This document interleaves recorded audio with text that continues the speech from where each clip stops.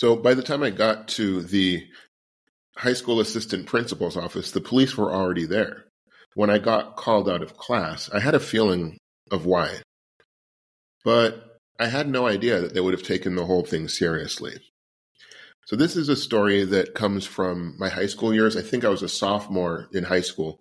And it was one of those things that I kind of put beneath the surface, kind of repressed, for a better word, a memory, a story, something that had happened. I mean, I remembered it, but I think the emotional impact of it, I kind of hid away for good reason, maybe, or just because it was too hard to deal with. So that's the story I'm going to tell today. And I'm also going to explain why that story is so important and what it means for creativity, what it meant for my creativity, and what it might mean for yours. So I'm Chris Valtimes, and this is the Hyper Memoir podcast, which is about finding your creative voice, but I also mix in my stories, which is what I'm doing today because I think it's relevant to the topic of creativity. By the way, thank you to everybody who has been giving me reviews, supporting me on socials, subscribing to the newsletter, all that stuff. You can find all that stuff in the show notes for this, so I'd really appreciate it. It helps the word get out, helps me to make this thing bigger if it's meant to be, but otherwise, I'm going to keep recording it. Hopefully, you keep liking it. So thanks. So anyway, this story is one that comes from high school, and it's funny because, of course, I remembered it. I remembered the events, but I think for a long time, until recently, actually earlier this year, when I did some work to kind of uncover it, I really avoided thinking about it. I really avoided sitting with the emotional impact of this whole story because it really kind of hit me hard in the creativity. Like it was a gut punch, this whole story. And I didn't realize that until now.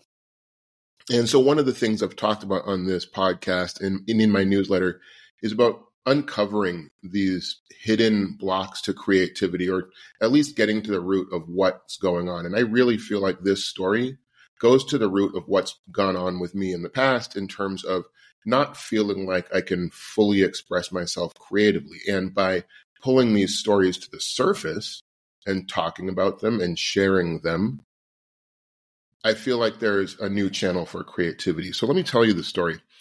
As I said, I was a sophomore in high school, and it was kind of a weird time in my life.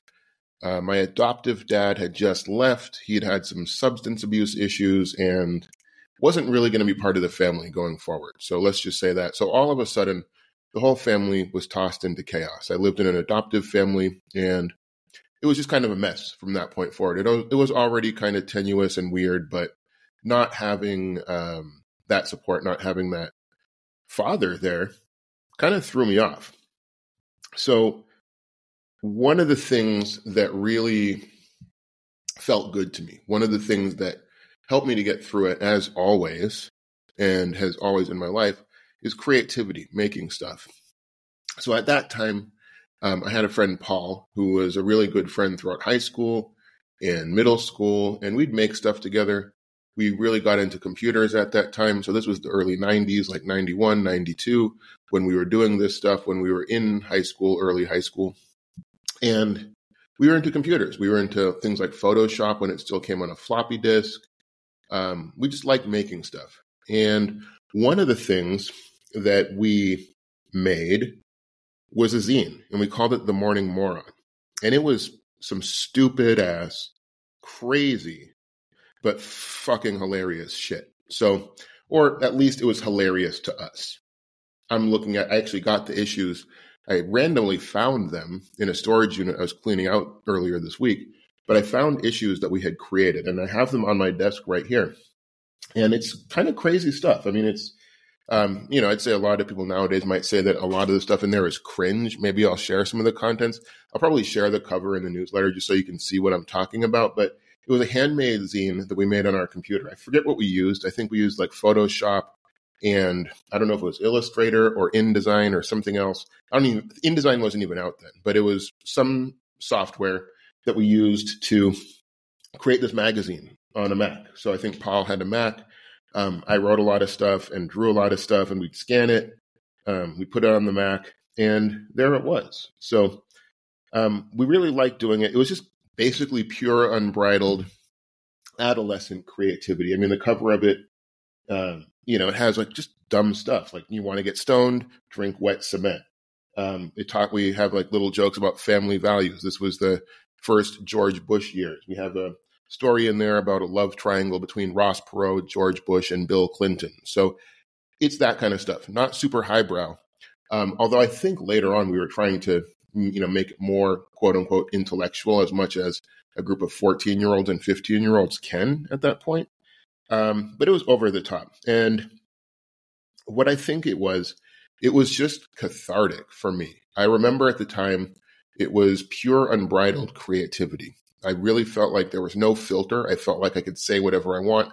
And sort of as a young teenager, of course, entering into those years, having that sense of agency and creativity and power, even the power of creation, felt great. I just remember as we were making this, and I think we made 2 or 3 issues before we got shut down. And I'll explain what happened to get us shut down. I mean, that's what this whole episode is about. But I made 2 or 3 issues, and I just remember feeling like a fucking rock star. Not because it was super popular, and we were actually selling it on our campus. We were selling it to other students, which was also awesome. I love, selling things that people like enough to pay for. That's another story, but love it. But I felt great. I just felt like I was fully expressing myself. I felt like I was saying what I wanted to say, and it didn't matter. It didn't matter. We were kind of, it was kind of like anarchist stuff. It was just like being like, what can we say that's just so over the top, so crazy that, we have fun. We're just having a good time. So that's what it was. And like I said, we used Illustrator and Photoshop, all that stuff. And we had, we worked together on it. We'd write stuff. I'd give stuff to Paul and he might scan it, or I might lay something out. And it was just coming together. Like we really didn't even talk about what we were putting in. It's just like, I'd write this article. He'd write this list of like, famous last words or whatever, just stupid shit we could come up with. And we put it all together. And that's what we were doing. But then something happened. Oh, here's something else it says. Sorry to break the flow there, but here's something else it says. Once you pull the pin out of the grenade, he is no longer your friend. So just like random crap. I'm just looking through it right now.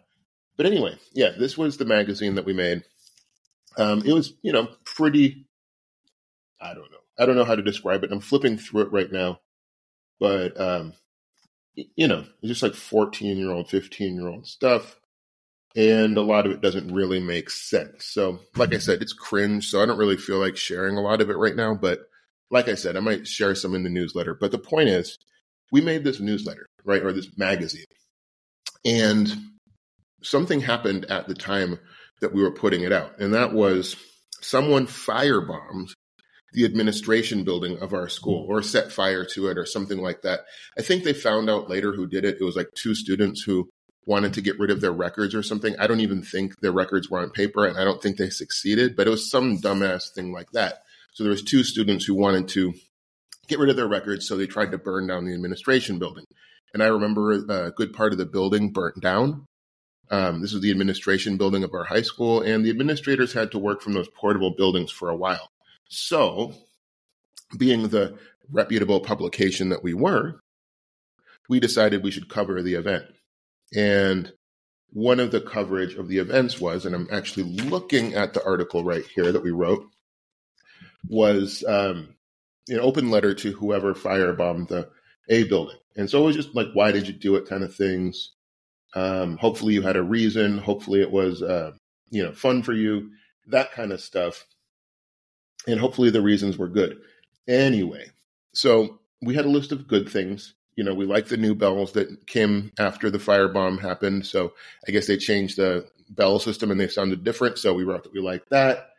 So stuff like that. But one thing we put in the bad column was that it missed the assistant principal. So yes, absolutely a questionable thing to say. Not something I'd say right now about anybody. But when you're a 14-year-old and kind of just, doing what 14 and 15-year-olds do, that's the kind of shit you say. So it happens.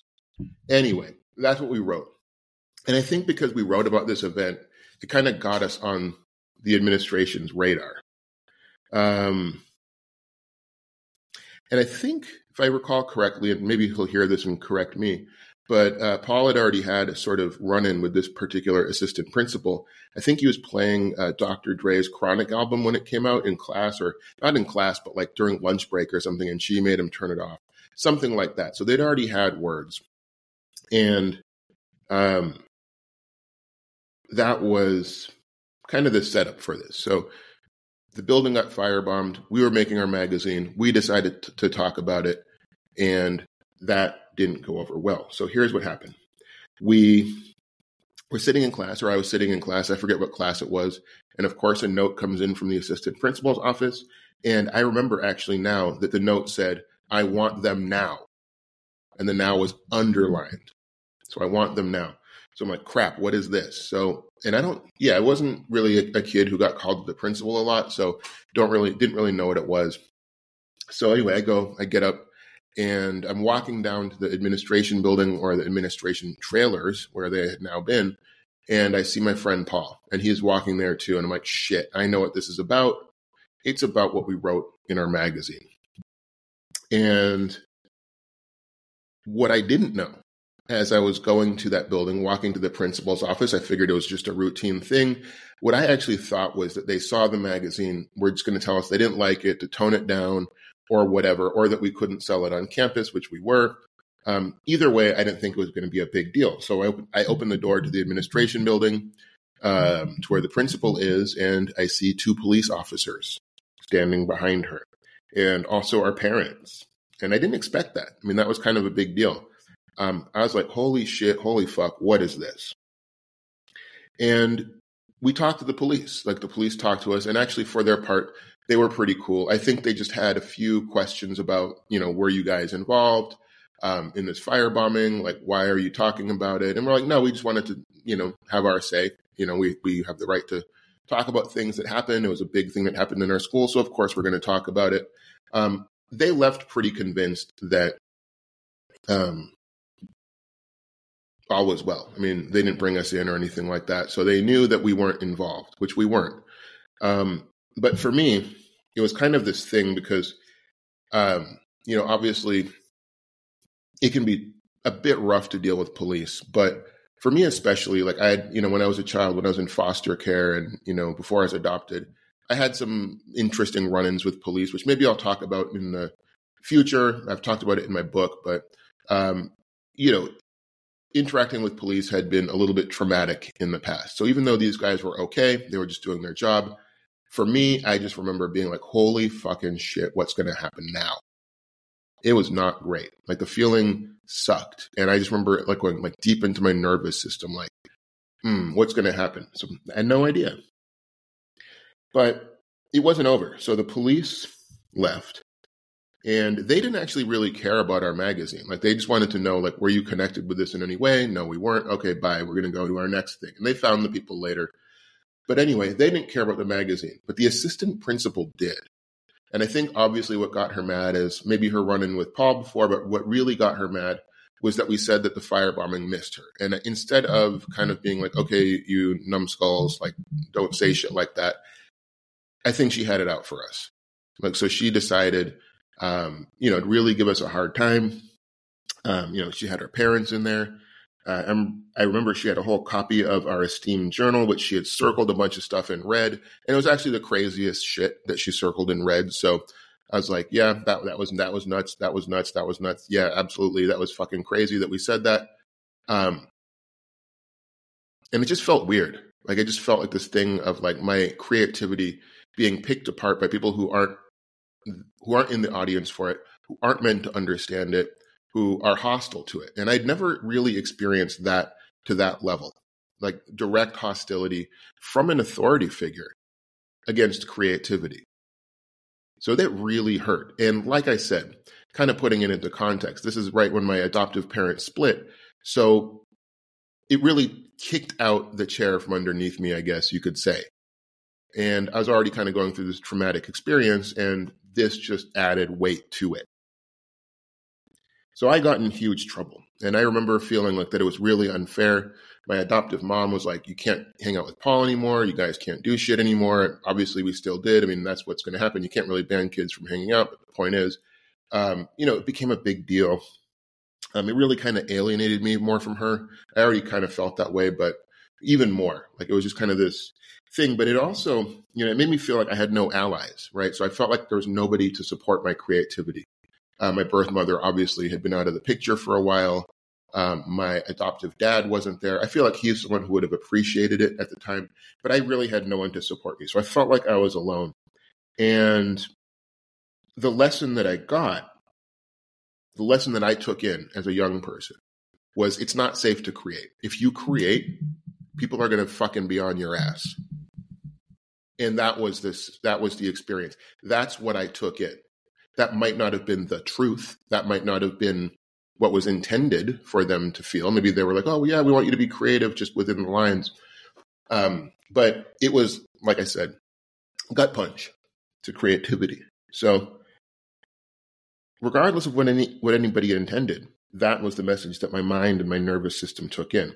And it was even worse because if I recall correctly, Paul's parents actually stood up for him on freedom of speech grounds. So I don't know if they liked what we were making. I think they thought it was kind of weird, but I think they were more open to the idea that, okay, these guys are being creative. Let them have their voice. Let them have their say. And I think as far as the school administration went, they were against them. They were like, this is freedom of speech. You can disagree with what they're saying. You can think it's sick or crazy or weird, but back off. And I think, so it was kind of crazy to see that Paul had that support that I didn't. So that was kind of weird. And so I just felt like I was completely alone and didn't feel great. Didn't feel great, especially as someone who, had already gone through what I had gone through, like with adoption and foster care and stuff like that. And as I said at the beginning, this, creating this was really kind of an escape or a catharsis. So like I said, a lot of it is kind of cringe and juvenile and, a little bit stupid. But at the time, I just remember feeling really good. Like this was what I wanted to do. And I even say to people sometimes, if we hadn't been stopped or if I had pushed through, this might even be something that I would have done. I mean, it was kind of like a proto-Onion. I don't know if the Onion was out. I didn't know about it then, but it was like, a satirical magazine. Who knows where it would have gone. And so I remember for a long time, actually, afterwards thinking, always kind of mourning the loss of this Morning Moron, where I always wondered what it could have been. I wondered where we could have gone with it, what I could have learned from it. But also feeling like I had to second guess myself. So having that experience, now it put this creative block where anytime I created something, like I said, I felt like I had to hold back a little bit. I felt like I had to moderate my voice or double check or have this kind of almost double consciousness about my creativity. So that didn't feel great. And that's something that persisted through my life. And it's, like I said, only recently have I begun to uncover this, or have I thought about this episode in any depth? Because on the one hand, what I would look at it like is it wasn't that big a deal. You got yelled at in the principal's office. There were police there. Big deal, right? But I think when we look at things like that, that actually turns into some sort of repression. And as I've said before, when we repress things, when we push things into the shadow, that's where they can get power. That's where they can affect us unconsciously and subconsciously. And I think that's where this story has lived for me for years, decades actually, where I'd always have this second guessing. I'd always have this, like, instead of just creating what I wanted with unbridled creativity, I would always be sort of thinking, like, is there someone who's going to take offense at this? Is there somebody more powerful than me who's going to stop me? And maybe even on another level, like, it's what brought me to become a lawyer. So I'm a lawyer who works with creatives. And as I think about that, a lot of my work is about protecting the rights of creatives to be creative, to do what they want. And obviously a big part of that is stuff like the First Amendment, but that's not all of it. But really it's about people having voice. I mean, even this podcast is about people having voice. So it's, in a way, even though it hurt me, it did drive this other vein of creativity that I'm on right now. I just don't like the idea of people not being as creative as they possibly can, because I didn't like that for myself. I knew that experience. I knew what it felt like. So I didn't want anybody else to go through that experience. But in reflecting about it, in reflecting about this and thinking about this more, I realized that, avoiding the feelings about it. So even if I thought about it, I would avoid the feelings. It really gave them power. It really made it so that it determined how I looked at creativity, or how I looked at my own creativity, when I didn't acknowledge how I felt about this. And I think the way that a lot of times we're trained to not acknowledge how we feel about something is by saying, oh, it wasn't that big a deal, or you should just get over it, or whatever. And that sounds good in theory, and it sounds tough, like just get over it. But it's not the correct answer. It'll just push things down. And I also had regret. I had a lot of regret. And I remember for years feeling like I wish I had stood up for myself more. I wish I had done something. I wish I'd kept making this. I wish I had told them to go fuck themselves and continued making it. So it made me feel like a coward. It made me feel like I somehow didn't live up to my values and principles. So it was a lot of emotion. And I think now, to sort of psychoanalyze myself a little bit, maybe, in armchair analysis here, by the way, it's led to things like in my adult life, like procrastination or other avoidance tactics. And I think all of that comes from fear. I think when we talk about procrastination, it's not procrastination, it's fear. You're afraid that if you put something out into the world, it's not going to be received well. You're afraid that when you do something, other people are going to judge you unfairly. And yes, people are going to judge you unfairly. That's just the nature of being creative. But I think the work becomes to determine, well, how much does that judgment mean? When I think about my life now at age 46 versus my life at age 14, when I was 14, I was, of course, a child. So at the mercy of the people around me, whether that's adoptive parents or school administrators or other people who could make my life kind of shitty if they chose to. Not a great scenario, and one where my power wasn't what it would become. But now, as a lawyer, as a father, as a grown man, that same situation wouldn't fly. You know, if somebody told me, like, hey, you can't do this, I'd fight them tooth and nail and probably win easily. So it's not, you know, it's interesting. You carry around these stories from a younger period, and it's like that thing where you think you have these boundaries because at one point those boundaries were real and they really mattered. But if you don't explore them or examine them, then you continue to be bound by them. And maybe in high school, you know, to kind of give myself some compassion, and maybe hopefully you do the same thing. If you have a story like this or anything like this, it was the right thing. You know, maybe if I had continued, maybe it would have caused more trouble. Maybe if I had continued making this, it would have, you know, set me in the wrong direction. Maybe something would have happened. Maybe someone else would have been offended. Who knows? Or, you know, they would have punished me further. I don't even know. Like, not like it was bad what they did, but the point is anything could have happened. At least in my 14-year-old brain, that's the way it felt. And that's the way it felt for a long time. And again, unexamined, that's the kind of conclusion that I lived with. And so it's important to bring these stories back up. And I think if I have a lesson from this episode, from this story that I'd like to share with you, it's about going back and examining the stories and not just looking at the facts, but also looking at the emotions and the feelings and the emotional reaction to things. That's something that I will always repeat. When we're talking about working on things like creativity, there's always going to be an emotional level. And you can't just look at it like an analysis, like, okay, they were wrong, I was right, therefore I've addressed the issue. No, you got to look at how you felt. You have to look at, you know, for me, the, you know, kind of disorientation or the loneliness or the loss that I felt as a teenager when I couldn't do this anymore, when I stopped doing this. And we did stop doing it, by the way, after this incident. You know, there was a whole other bunch of other stuff that happened that made it not possible for us to continue. So we didn't. But there was even a time, I think, when we were like kind of towards the end of high school, when we tried to do it again, but it just wasn't there. Like, it just didn't feel the same. It didn't feel unbridled like it did before, because I had already embedded that feeling of second guessing myself all the time. So I think I'll stop there. That's what I wanted to talk about. And like I said, I share my stories not just for the sake of sharing my stories, but maybe it prompts something in you. Maybe you have a similar story, or you have something that maybe it was more drastic than what I went through. Maybe it was less drastic than what I went through. It's not really about measuring what's worse or what's better, but I almost feel like everybody who has any kind of creative blockage or has difficulty being as creative as they'd like to be has a story like this. Or not. I mean, this is just my theory. You tell me. Anyway, thanks for giving me the space to share. Really appreciate it. Really wanted to tell this story. It's just one of many. And thanks again for listening to the Hyper Memoir podcast. That's a great place that for myself where I can actually share things about myself and be creative and hopefully help you do the same. I think that the point of this podcast isn't really just for me to share my stories, although that's what it is now. I want to see more people sharing their stories. I want to see more people putting things out there from a personal perspective. First person perspective, I think, is really powerful.